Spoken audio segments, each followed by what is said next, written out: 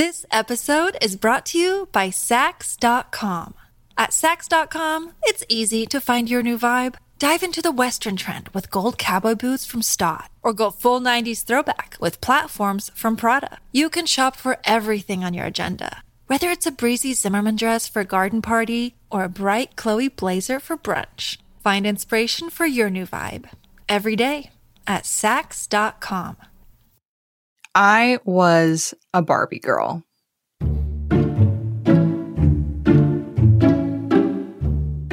You used to love setting everything up and putting everything in place, and then you would kind of role play and act out. You would especially get excited when the catalog would come out and they'd have all the latest Barbie stuff in the catalog, and I think you went through and marked everything in there for Barbie. Do you know why I liked Barbie so much? No, I don't. I don't. I really don't. That's my mom, Cheryl Rakowski. We're sitting in my childhood bedroom with my niece, Chloe Esterhigh. How long can you play Barbies for? 30 minutes to an hour. And how many Barbies would you say that you have? A lot, like 2 totes full. And we get, for our birthdays, sometimes, like when we ask for the Barbies, we add them to our collections of them. So, yeah. We are 3 generations of Barbie lovers.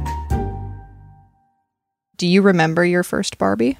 Yes, I do. It was the 1959 Barbie, and I still have it. Back when I was growing up, we had a few Barbies, not a lot, and most of the clothes were homemade. My mom would knit clothes for us, for the Barbies. You had a story about a girl on your street who had, like, all the Barbies. Can you tell me about her? Yes, she lived down at the end of the row, and she had Barbies, and we could look at her Barbies, and she had real clothes, real Barbie clothes, not homemade clothes. And she had everything sorted out in baggies and everything. And we could look at them, but we couldn't touch. So we would just go down there and watch her pull everything out, my sister and I, and we would just go there and just look at it and drool over all the beautiful Barbie stuff she had. And, you know, it was like, oh, you just sit there and wonder of all the Barbie stuff. Over the years, Barbie has become a controversial touchstone of my childhood. Was she a useful tool for acting out all the stories that lived in my head? Or was she a problematic size 0 that didn't help any of my body issues? Was she both? And was that okay? I'd largely left Barbie behind after high school. But then Greta Gerwig, a, let's face it, feminist icon, announced she was making a Barbie movie. Since the beginning of time, since the first little girl ever existed, there have been dolls. But the dolls were always and forever baby dolls. Until...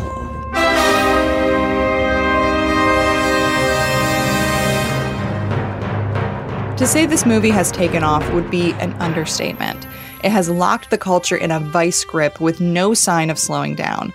Tens of thousands of people have bought pre-sale tickets. The internet exploded with memes. The marketing for this movie is nothing short of genius and prolific. It's been linked as half of a double feature with Christopher Nolan's Oppenheimer, leading so many people to ask, what's the best order to watch these movies in a double feature? Maybe the movie is taking off because it's pure candy confection fun, done on a big budget with huge movie stars in an era when we all desperately need to go party. But there's also something about Barbie herself. She of the blonde hair and cinched waist and never-ending closet. Originally released in March of 1959, Barbie was created by Ruth Handler and sold for $3. Now, there are countless iterations of Barbie, clothes, accessories, and friends, and a single vintage doll can sell for thousands. I wanted to know why. Why does Barbie still endure? Why do adults still collect Barbies, and why do children still play with them? How has this toy managed to survive decades of time and multiple waves of feminism and huge shifts in how we think about women? MG Lord has pondered these questions and more. Her book, Forever Barbie, takes a critical look at what makes Barbie, Barbie. And MG is the co-host of LA Made, the Barbie Tapes, from LAist and SoCal Public Radio. That podcast is out now. It's a great podcast with tons of interviews that MG recorded over her years of covering Barbie.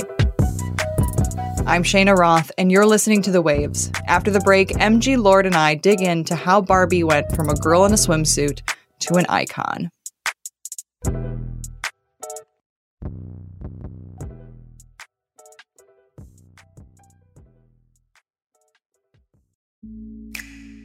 Hey Waves listeners, if you're loving the show and want to hear more, please subscribe to our feed. We send out new episodes every Thursday morning. While you're there, you should check out our other episodes too. Last week, we did a whole episode about the Women's World Cup, which is starting very soon. It's a great episode and really tells you everything you need to know about the Cup and why you should be watching. The Waves is available wherever you get your podcasts. Thanks.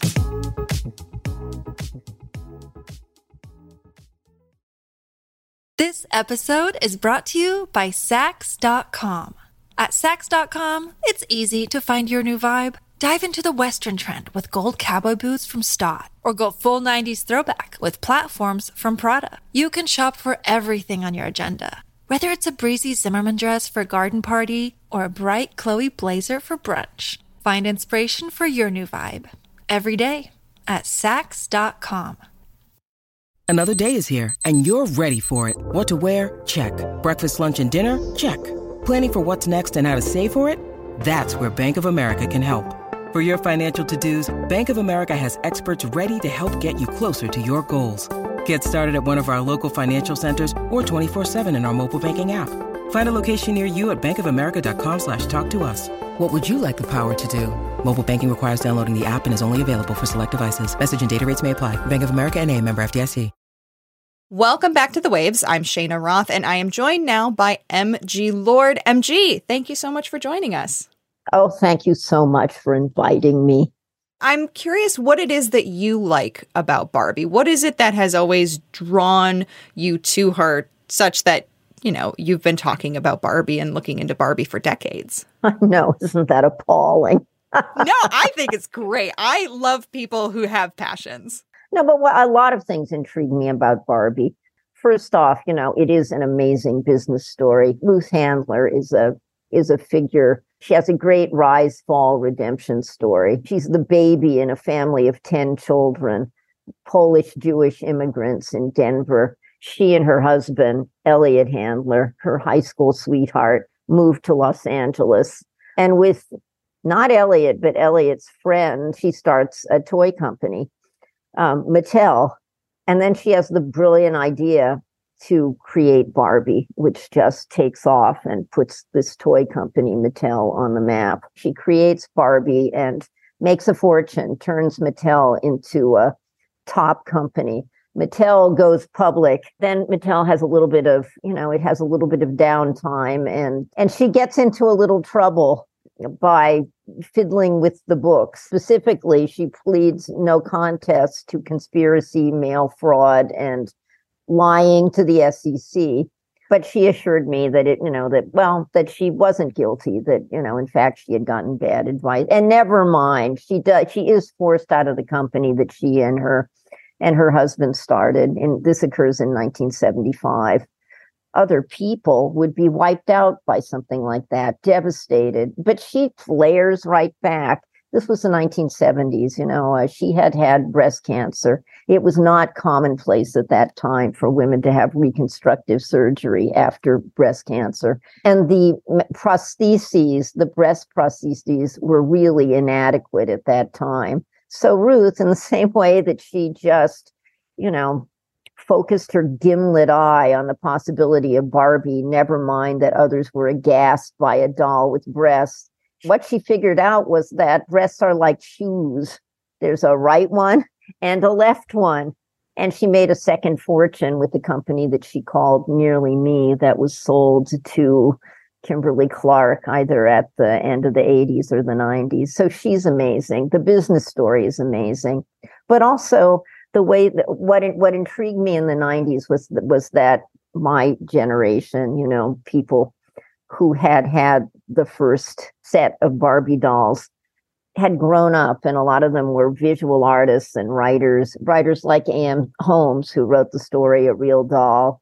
And they were using Barbie imagery in their work. And it was clear that Barbie was more than just a common product. She had absolutely invaded the inner lives of children and my own inner life. It could have meaning to people beyond the meaning imposed on it by its manufacturer. Barbie, you're beautiful. You make me feel my Barbie doll is really real. Barbie first came out way back in 1959, and the first commercial was very classical, elegant. You've got Barbie in a wedding dress, very prominently featured. Someday I'm gonna be exactly like you. Till then I know just what I'll do. Barbie, beautiful Barbie. I'll make believe that I am you. You can tell it's Mattel. It's swell. You had, in some cases, a front row seat to that early Barbie mania. What was the initial reception culturally to Barbie, and what was, I guess, her purpose, for lack of a better term? Purpose is really interesting. I mean, basically her purpose was consumption. This could go in a bunch of different directions, but Ruth Handler's original concept for the doll was razor and razor blades, that the doll would be sold at a low price point, but then you'd have to buy expensive outfit after expensive outfit, soon followed by expensive cars and expensive houses. I mean, she was as expensive to keep as a Trump wife or something along those lines. And they brought it to Toy Fair in March of 1959. And it looked like this little 11.5-inch sex symbol was gonna bomb. The male buyers were, hard to believe, because the whole atmosphere at Toy Fair in those days was very, I think, sexually charged. It was not about a bunch of kids. It was male buyers and almost stewardess-like or Vanna White-like people ministering to the booths where the toys were displayed. Anyway, little Barbie in her zebra striped bathing suit left a lot of buyers cold, especially the buyer for Sears, which in those days wasn't a failed store, but a huge empire. He said no. A lot of stores said no. But Mattel, cunningly, back in 1955, had risked its entire net worth to advertise directly to children via television. They risked the net worth to buy time on the very popular Mickey Mouse Club program. This was for another product, a burp gun, not Barbie. But they had this system down, this advertising, this messaging directly to kids. So the buyers didn't buy all of them. But it was like a slow build. It was introduced in March. By the time school was out, though, and kids had time on their hands to watch TV and watch those commercials, it turned into a phenomenon. Little girls wanted that little sexual thing to put clothes on, to pretend to be an adult. I believe they sold 300,000 units that first year. Ruth Handler never lost faith in Barbie, and she was vindicated. You wrote a new preface in the 2004 paperback edition of your book, Forever Barbie, the 10-year anniversary of the book's publication. And even in those 10 years, a lot had changed with Barbie. She'd broken up with Ken. Mattel had had a lot of corporate shakeups. Bratz dolls had come out and been a huge thing for a moment. But still, Barbie was enduring, and she still endures today. And I think you honed in on a really interesting reason why. You called Barbie the salutatorian, never the valedictorian, always second place to the hot new toy, but still remaining constant. And you called this aspect of Barbie, quote, the business of graciously coming in second, of not being pushy or grabby, a component of femininity. Can you unpack that for us? Because I thought that was fascinating. Well, Barbie does deliver kind of a conflicted message to kids and to adults and to anyone who looks at her. I mean, on the one hand, she is a powerful, independent woman, and she's had, well, now, I mean, even more than in 2004 with the remodeling of all the bodies in 2016. She's diverse. She's had all these jobs. She's got an impressive resume, but there is always that sort of faux, come in second kind of thing. That's part of femininity. This is my message to the Barbie haters, which is that femininity is the problem and Barbie is the scapegoat. And femininity, of course, doesn't really have that much to do with any kind of anatomical femaleness. It's an idea. It's a set of coded behaviors that signal something about womanhood. And in a way, Barbie is kind of a teaching tool, really, for the performance of femininity. Barbie is continuing this trend of resilience that we have seen from her over the last many decades, and maybe even exceeding expectations today. The Greta Gerwig Barbie movie comes out the week that this is airing, and it's expected to just really take over the box office despite there being a writers and actors strike. That front-end Barbie marketing is really paying off. Hi, Barbie! Hi, Ken! Hi, Barbie! Hi, Barbie! Hi, Barbie! Hi, Barbie! Hi, Barbie! Hi, Barbie! Hi, Ken! Hi, Ken. I feel like one of the ways that Barbie stays relevant is through evolution. We've seen Barbie's stylings change through the decades. You mentioned in 2016, Barbie got a sort of shape change. They've started having different body sizes and body types for Barbie, different nationalities, different accessories. Have you heard what's happened? Barbie's changed. Barbie's new and different. Hi, I'm Judy. I want you to meet new superstar Barbie doll. With long streaked hair, even my waist, my arms move to the beat. Doing the twirl. Cool, where'd you get that? Introducing iMessage Girls. Dolls each send separately messages. Is that enough for Barbie to keep remaining relevant, 10, 20, 30 years down the road?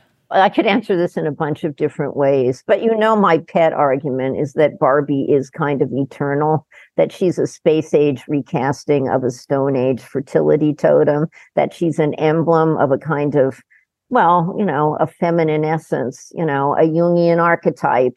There's a kind of wordless power to that figure. Of course, it totally helps that Barbie both shapes and responds to the marketplace.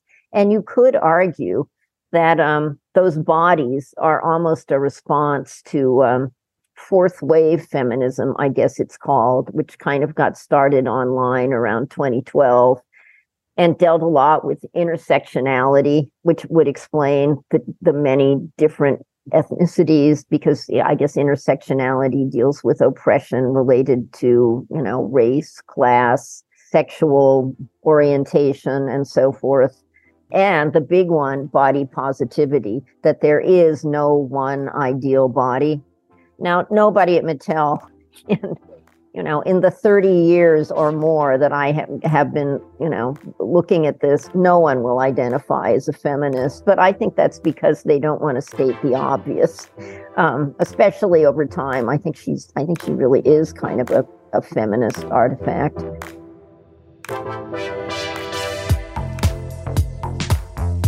We're going to take a break here, but if you want to hear more from myself on another topic, you should check out our Slate Plus segment.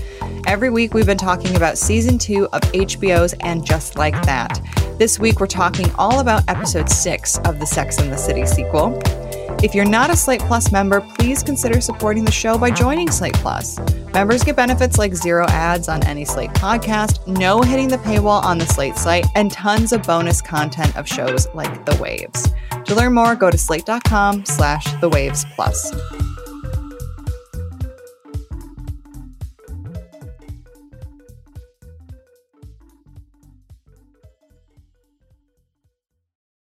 When you need mealtime inspiration, it's worth shopping Kroger, where you'll find over 30,000 mouth-watering choices that excite your inner foodie. And no matter what tasty choice you make, you'll enjoy our everyday low prices, plus extra ways to save, like digital coupons worth over $600 each week. You can also save up to $1 off per gallon at the pump with fuel points. More savings and more inspiring flavors make shopping Kroger worth it every time. Kroger, fresh for everyone. Fuel restrictions apply. Welcome back to The Waves. I'm Shayna Roth, and I'm here with MG Lord. MG, I want to talk about the naysayers of Barbie. You wrote in your book, quote, "Intense feelings about Barbie do not run exclusively toward love. For every mother who embraces Barbie as a traditional toy and eagerly introduces her daughter to the doll, there is another mother who tries to banish Barbie from the house." There doesn't seem to be a lot of conversation about people being indifferent to Barbie. What is it about this essentially children's toy that generates such intense feelings? I would say it's because Barbie is a real Rorschach test. People project their fears, their prejudices, their love onto Barbie. She's not an innocuous little thing, even with all the different ethnicities and hair textures and professions and everything now. She's still kind of glamorous. My co-host on the podcast, who is 30, we met because she had been a producer on an NPR show called Latino USA, and she wanted to do a little investigation into the Frida Kahlo Barbie, which she did not love. She thought it was yassified, a word I never normally used in conversation. And she kind of is. It's Frida Kahlo, but it's Frida Kahlo through a kind of lens of corporate feminism. So it is sort of the sanitized Frida Kahlo.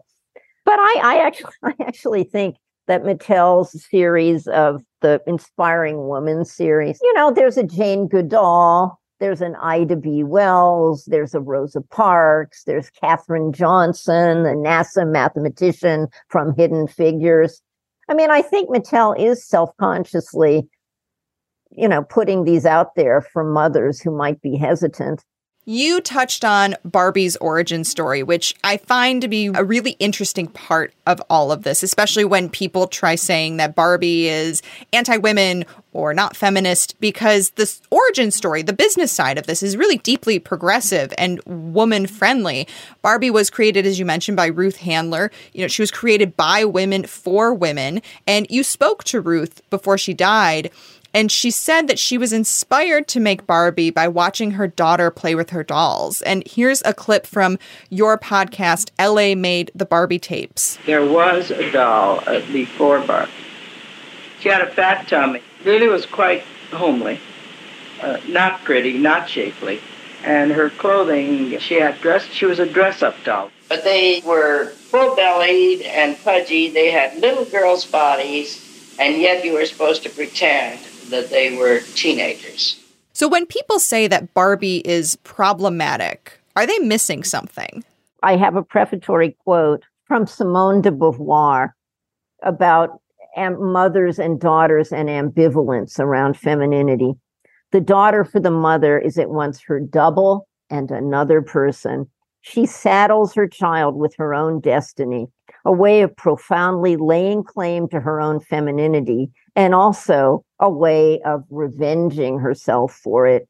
The same process is to be found in pederast drug addicts, in all who at once take pride in belonging to a certain confraternity, yet feel humiliated by the association. Femininity is just this weird thing. And ambivalence about femininity, I think, is what makes the hunk of plastic so either loved or hated, and I think there are still people who are indifferent to it. Do you think Barbie will always be controversial? And is that maybe part of the reason why she continues to endure? Oh, absolutely. She means different things at different times. With just, the beginning of feminism, the ascendancy of the second wave feminism, she was hated because Gloria Steinem sort of called her that she was like the incarnation of the feminine mystique that Betty Friedan had written about. But different times, in different times, these ideas around gender become very different. I think that Gerwig has chosen really the right lens in which to look at Barbie, a camp sensibility, camp is all about artifice, exaggeration, satire. A thing is never really a thing. It's a thing in air quotes. And in a way, Barbie is never really a thing. She's a thing in air quotes.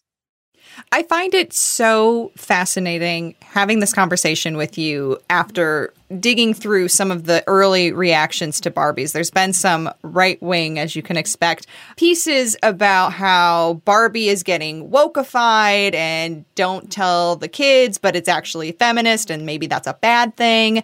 You kind of have to make a feminist Barbie movie in order to tell a Barbie story because that's who Barbie is. She's just always been a bit more low-key about it. She really is a symbol of kind of an ancient matriarchal religion. She came into existence in 1959, 2 years before Ken. She came before Ken, the way that the goddess religions came before patriarchal, monotheistic, Judeo-Christian religions, Judeo-Christian monotheism. And I think most pointedly, goddess cults were often ministered to by eunuch priests, which makes Ken a eunuch priest in a goddess cult. Somebody tell Ryan Gosling that's his true motivation. 'Cause I'm just Ken. Anywhere else I'd be a 10. Is it my destiny to live and die a life of blonde fragility? I'm looking forward to seeing the movie. It's interesting for me because I think Greta Gerwig she's like 39-ish, right? So she would have played with the dolls from the early 90s when I really began looking at them. That pink color, that toxic fuchsia, the early dolls did not have toxic fuchsia. That sort of came into existence in the 80s. And seems like the look of the whole movie would be the look of her childhood, which is interesting to me. And it kind of supports my idea that these plastic things and their worlds can invade the inner lives of kids. And then when they grow up, they process this imagery through visual art, like that movie that we all can't wait to see.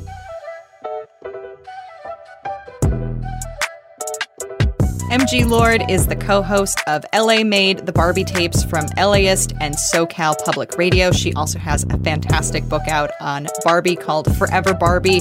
MG, this has been such an interesting, educational, fun conversation. Thank you so much for joining us on The Waves. Thank you. I had a lot of fun.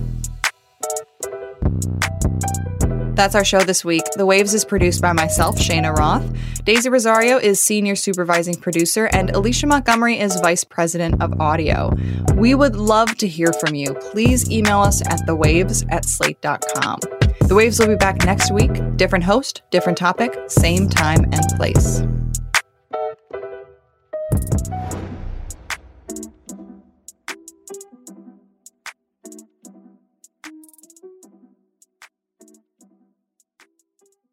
Hey Waves listeners, it's Shayna Roth. Your Slate Plus segment this week is another episode of our weekly And Just Like That recap. Every week from now until the end of August, I'll be taking over your Weekly Plus segment to talk about Season 2 of the Sex and the City sequel series with your favorite Slatesters like Daisy Rosario, Heather Schwedel, Luke Winkie, and more. If you're not currently a Slate Plus member, you can sign up now by going to slate.com/thewavesplus to get bonus content for The Waves, along with all of the other Slate podcasts. You'll also get unlimited access to the Slate site. No hitting that pesky paywall. Go to slate.com/thewavesplus to learn more and sign up now. Slate.com/thewavesplus. Hey Waves listeners, this segment contains spoilers for And Just Like That, episode 6.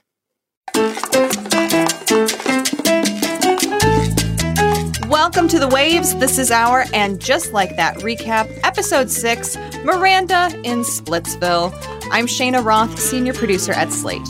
And I'm Daisy Rosario, Senior Supervising Producer of Audio here at Slate. Shayna, I'm excited to talk to you. I'm really excited about this because while we have been recapping this show every week, this is the first time that you have come back for another recap. And I think it's great because you and I did episode 1 together, and now we're on episode 6, which is more or less the halfway point. So I want to start out by asking you, Daisy, what have you thought of season 2 so far? It's getting better for me. It's growing on me. And I think some of that is just the characters kind of finding, their groove. But yeah, I mean, I think it seems like the season is going to cover a year based on some weather stuff that is a huge part of this episode. Very odd weather patterns going on here. Yeah, I think we're just taking these huge jumps in time, but they're not quite explaining them. Like they're letting them happen with cues about holidays and weather. And so sometimes it's like an episode feels like it has been 2 weeks since the last episode. And then with these more recent episodes, it's clearly like months between episodes. So that part of it's a little confusing.